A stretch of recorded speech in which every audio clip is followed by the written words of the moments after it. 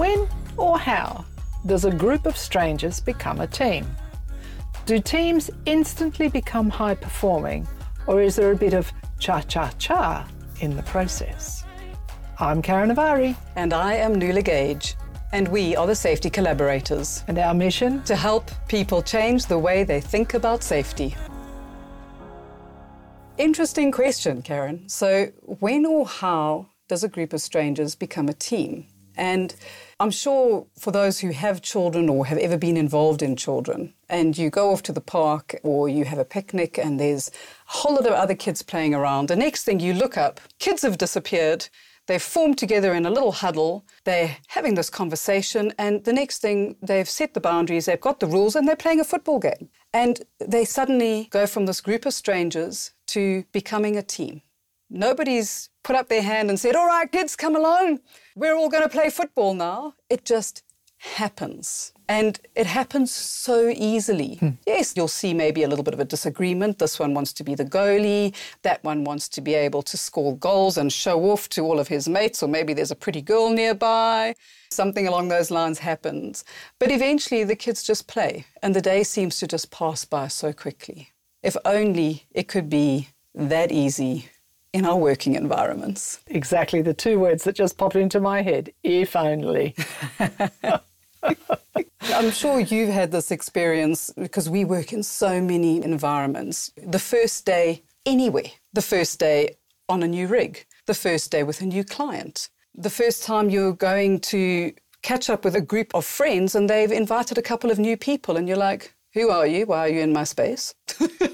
Absolutely. Or, fabulous to meet you. Come on into the space and join us. It makes me realise that how much of this actually plays into the framework of psychological safety that we play with as well. I think of the first day on any job.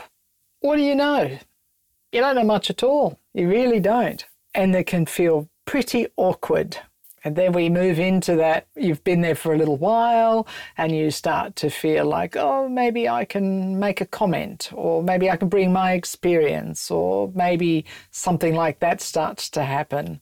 And that's a whole nother set of feelings that we go through. And then we move into, okay, I'm kind of starting to feel like I'm part of this little group here, starting to work together. We start to make some plans together.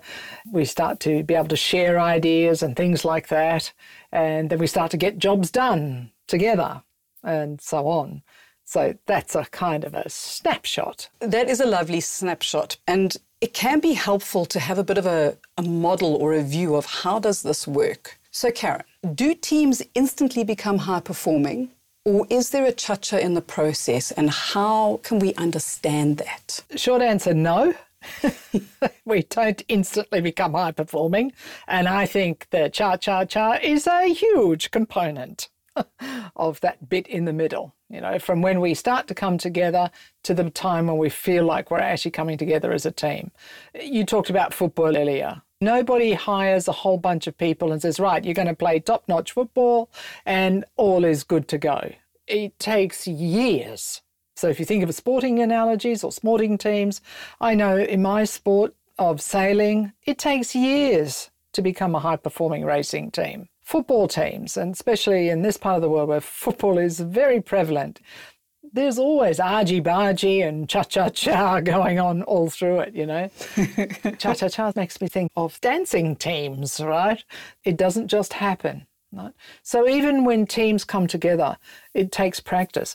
One of the interesting things that I realised many, many years ago when I started working with teams in the field, how little people understand that the phases that we go through when we're trying to build a team is normal. Such a valuable point. But how much of that do we know if we don't know what the phases are?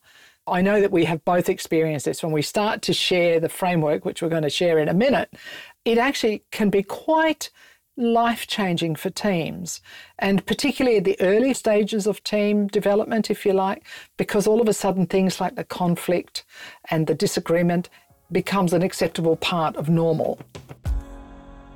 Let's start by the process that we often use, because I think it's really easy to understand, is the framework by Tuckman. Now, this framework's been around since the early 1960s.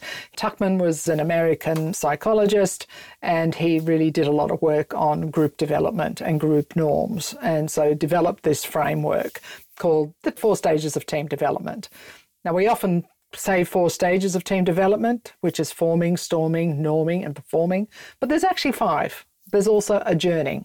Teams also come to an end. Now, we have added complexity in the worlds that we work in, is that teams are often changing all the time. It's all very nice if you have the same 5 people or the same football team or sailing team and you work together for months, years, whatever it is that you need to be together. You can then go through the dynamics of these team stages quite nicely and really develop. But we also need to think about, well, what happens when a new person comes in? Let's talk a little bit about that. The 4 stages that I just mentioned are forming, storming, norming, and performing. 5 stages, and adjourning. If we think of forming is where a group of people come together. They're just a group of people. They are not a team. At this point, nobody really knows what's going on. There's a little bit of uncertainty. We're not sure about purpose. That's kind of that forming state. Who's who in the zoo? Then we go from this, we don't know who's competent or capable in what, to the storming stage. Yeah. And storming, literally you can imagine like storm clouds building up in the background, because it starts where the team go, okay, I think I'm better at this than you are. So there's a little bit of competition coming in. Mm-hmm. There's the show off of, I achieved this on my own. We're all very independent in getting our goals done. And there's that power struggle starts coming in, that inability or the fear of speaking up and asking questions and going either, I don't know, or I'm not 100% sure, or am I on the right track? So there can be quite a bit of conflict in the storming stage, especially in teams where the conflict is avoided.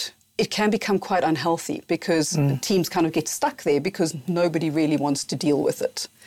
But it is a healthy part of team development. You mentioned eye-opener earlier. I think this is often an eye-opener. Indeed. You just triggered something, a thought for me, is I often ask people when we first get together and talk about team development, have you ever experienced a team that is dysfunctional? Dysfunctional teams, so if a team doesn't ever come out of the storming stage, and there are many, then it becomes so unhealthy that people become quite ill. I've heard stories of people who actually ended up in hospital because that's constant walking into this room and into this team or into this office or this work site was so dysfunctional that they never got through that storming stage. So it's a really important component, but you really need to work your way through it as well and figure out what the next piece is how do you get from storming to norming? Norming is where you start to see agreement. You start to understand how to deal with conflict in a healthy way. So we're talking about healthy dissent. So it's not about disagreeing with everything that everybody says, but there's some norms, there's some rules. You start to have team agreements around how we are going to work together. So team agreements become really important. So there's clarity about roles. And roles and responsibilities can change depending on the job that you're doing, but it's a really important component about building that up and coming to agreements about how decisions are being made. What do we do when there is conflict or healthy dissent? And once we start spending time in there, it's not until we get to that we can start to become a little more innovative or a little bit more actually invite dissent, because that takes us to the next stage. And before we move on to that next stage, in the norming stage is people become confident and vulnerable at the same time to be able to ask questions. So it's no longer, I know, it's all about me. People are capable of saying, hang on, look at our team. I don't send a report out until Katrina has proofed it, because that's her superpower. It's not particularly my superpower, and I'm so grateful that we have someone in the team who has that superpower, and I can now be confident to go, I've done a pretty good job here, and I know she will take it to the next level. Yep. And I can ask for the help and say, hey, Kat, I've done this. Please go have a look. Yep. So I guess there's an element of, I'm not adverse to people having ego. I think a little bit of ego is a healthy thing. But it does mean that we put some of our ego at the door. We kind of leave it at the door because it is no longer just about me, it's about the we. So it's not about I, it's we. We start to shift to the we. How do we get the best out of this team? And it's only when we start having those conversations that we can start seeing our team efficiency and our team effectiveness moving up. So when you go from forming, we're all still in that kind of like polite, we're going to work together as best we can. Storming, efficiency might drop off a little bit. And it usually does because we just suddenly become not as effective. Agree. And in norming, it starts picking up. So the efficiency and the effectiveness of our team starts picking up. And then we can start moving towards that place where we call performing, where we know what it is that we're going to achieve. We're all on the same page. We're headed towards the same flag in the ground. We're not going to a flag and we all end up on different mountains. We're going to the flag that we've all agreed on. We can delegate. You get to that point where you almost can look at your colleague and you almost don't have to speak. You can look at them and they know what's expected and it moves on. Thanks for listening. We are all about helping you. So why not drop us a line at hello@safetycollaborations.com and see what we can do for you. Back to the conversation. So we move from norming to, funny enough, I think, accepted group norms in many ways. And maybe this is also where we bring in sometimes an understanding around unwritten rules. This also might start to move towards team culture starts to develop here as well. We start to move into that team culture. Now, when we talk about the bigger organisation, there are lots of mini team cultures, micro cultures, and a team that you're a part of is one of them. Mm-hmm. Once we get into that high-performing stage, and before we move into adjourning, because adjourning is sort of when we come to the end of a completion and that we might have to start again. But in those first 4 stages, something that we often say with people, because one of the questions we get, well, what happens when a new person comes in? Well, you actually go back. You cycle through this constantly. It could be a new job. It could be a new person. It could be a new environment. The whole team might be moving to a new location. So there's always going to be a little bit of storming going on. But depending on the maturity of the team and the individuals within it, and the consistency and the acceptance of team norms and agreements will help go through those cycles more efficiently. And this is where the cha-cha-cha comes in. Absolutely. 2 steps back, 1 step forward, or 1 step forward and 2 steps back. We keep going. I have no idea how you do the cha-cha-cha, even though I do watch Strictly Come Dancing with passion because I love it. For those who are listening, it's a dance show. It's not X Factor, but anyway, it's good fun. So absolutely. So you're constantly moving around those environments. You mentioned earlier the adjourning stage. And I've had that introduced to me previously as the mourning phase. Me too, actually, but it's not. Well, there can be a bit of sadness when someone leaves your team. Mm-hmm. And that's okay. It's okay to feel that bit of, oh, we worked so well together and now they're no longer going to be a part of it. Who's going to fill that role? Who's going to fit in? And being conscious of the fact that whomever comes in the forming stage is not that person. They won't be doing things the same way. They won't be executing in the same way. And being willing to see that person for who they are that is possibly replacing that role and not going, but why don't you do it like Karen did it? Karen didn't do it this way. And that may be a part of the conversation to have and being conscious of that because it will come out in the storming stage. You're going to have to go through it and being aware of how to have those conversations and what are the questions that maybe will be helpful when a new person comes in and to getting to know them and to understand them. And we've done quite a bit of that work recently with one of our clients where teams change a lot. And we've been able to do those lovely team micro-learning sessions where people have really got to know each other and be able to go, okay, that makes sense. And we've left them with the question of when your team changes again, because it probably will, what are you going to do when you go back into the forming stage?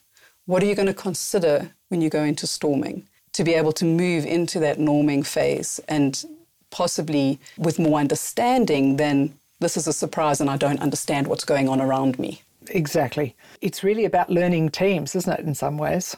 It sort of lends itself towards that world of how do we set up learning teams.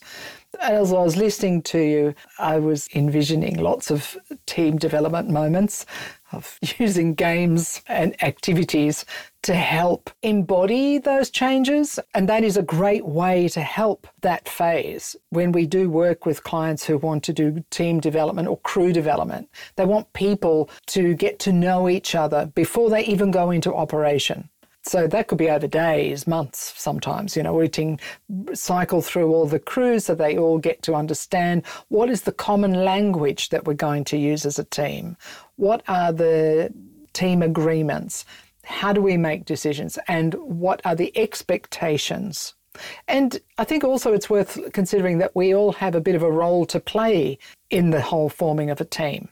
So whether it's me coming into an existing team, which is more often than not the case, right? Mm-hmm. So what do you need to be considerate of? Don't just think, well, I'm the newbie, so it's everyone else's responsibility. It's not. You also have a role to play in how you fit into that new team that you're joining or into that team that you're joining. In fact, it's very rare that we get the pleasure of either leading a brand new team or creating a new team.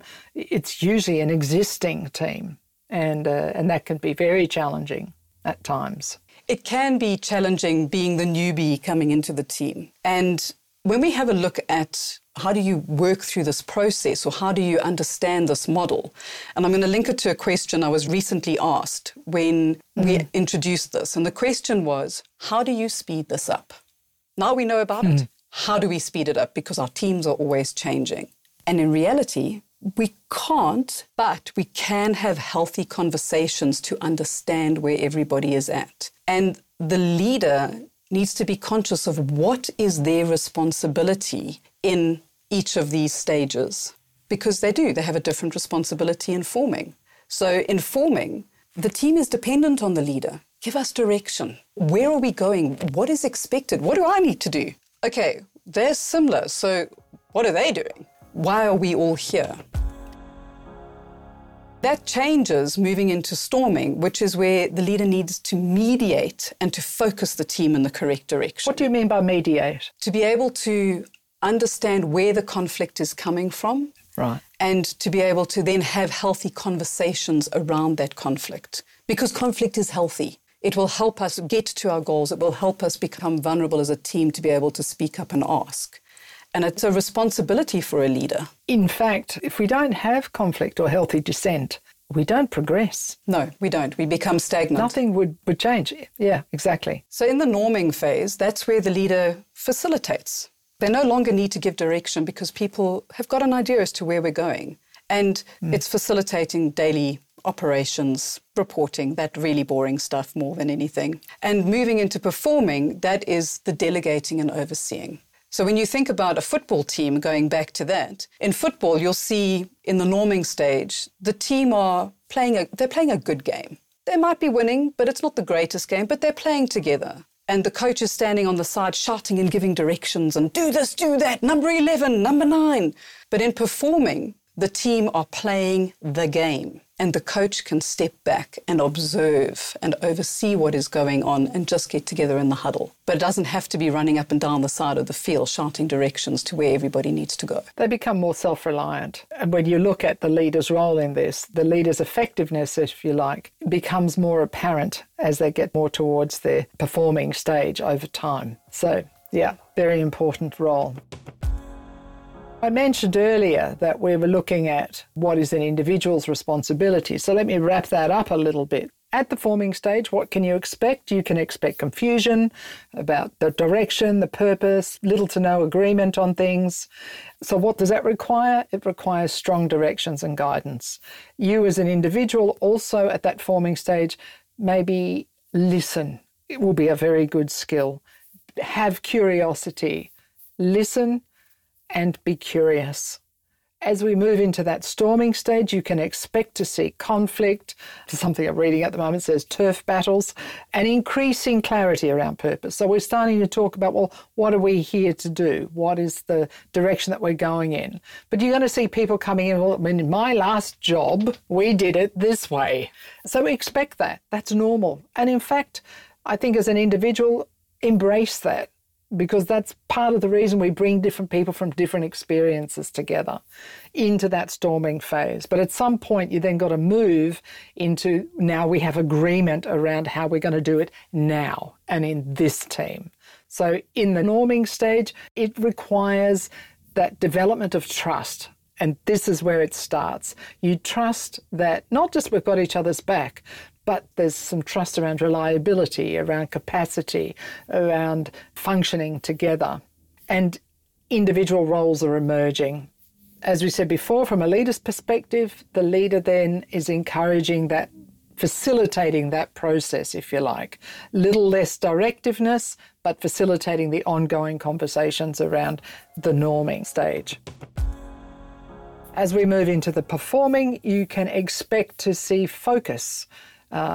People are probably working nicely together. They're asking each other for help. You can see productivity on the rise and a lot more efficiency. And that requires an acceptance of delegation so that we all accept our roles and responsibility within this team. It's funny, I've had some recent conversations around roles and responsibilities, and maybe there's some other words that you could think about, and they might be, what do I own as part of this team? What do I have ownership of?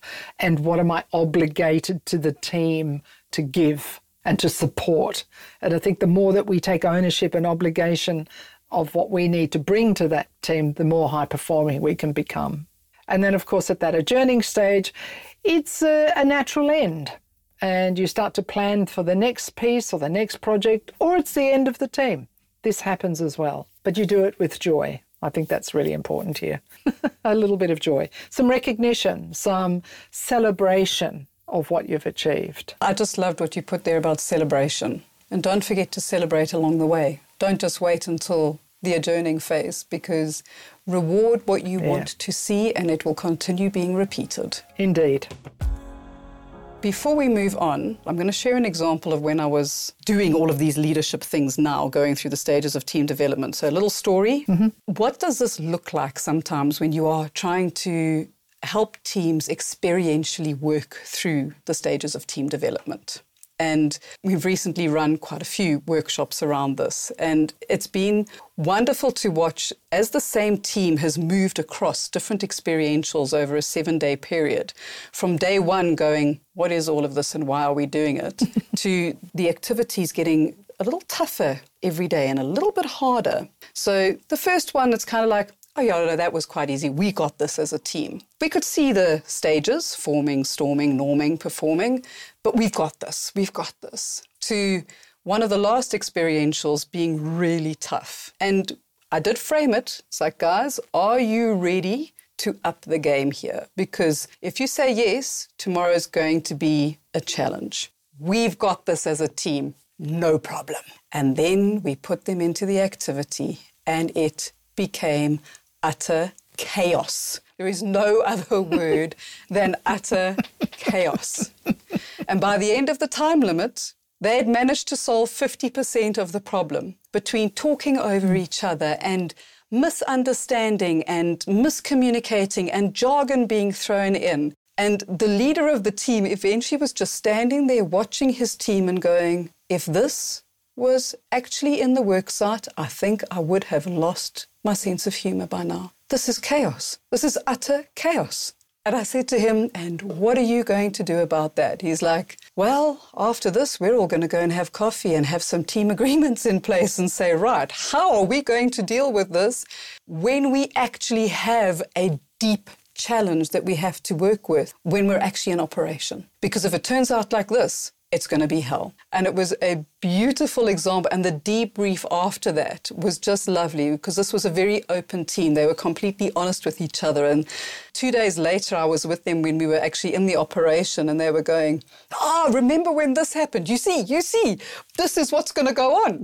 And they could bring back the learning from a very challenging but safe environment where they got to work through the stages. Brilliant. You know what I really love about that? It is making the invisible visible.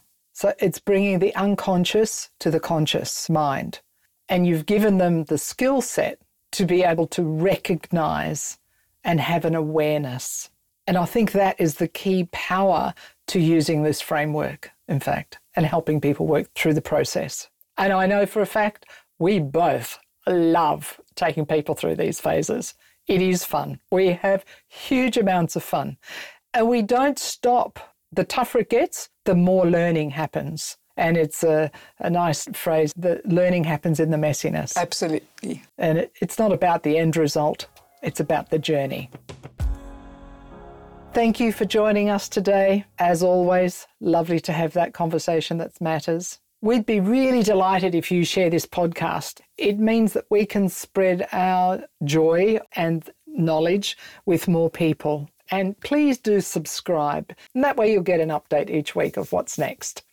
And of course, you can always connect with us on our website, safetycollaborations.com, where you will find the show notes for this episode, and we will add some imagery around the framework and some key bullet points for you to work through. We are easy to find on LinkedIn. Look out for Nuala Gage, Karen Avari, and follow our company page, Safety Collaborations. Until next week, stay safe and stay well.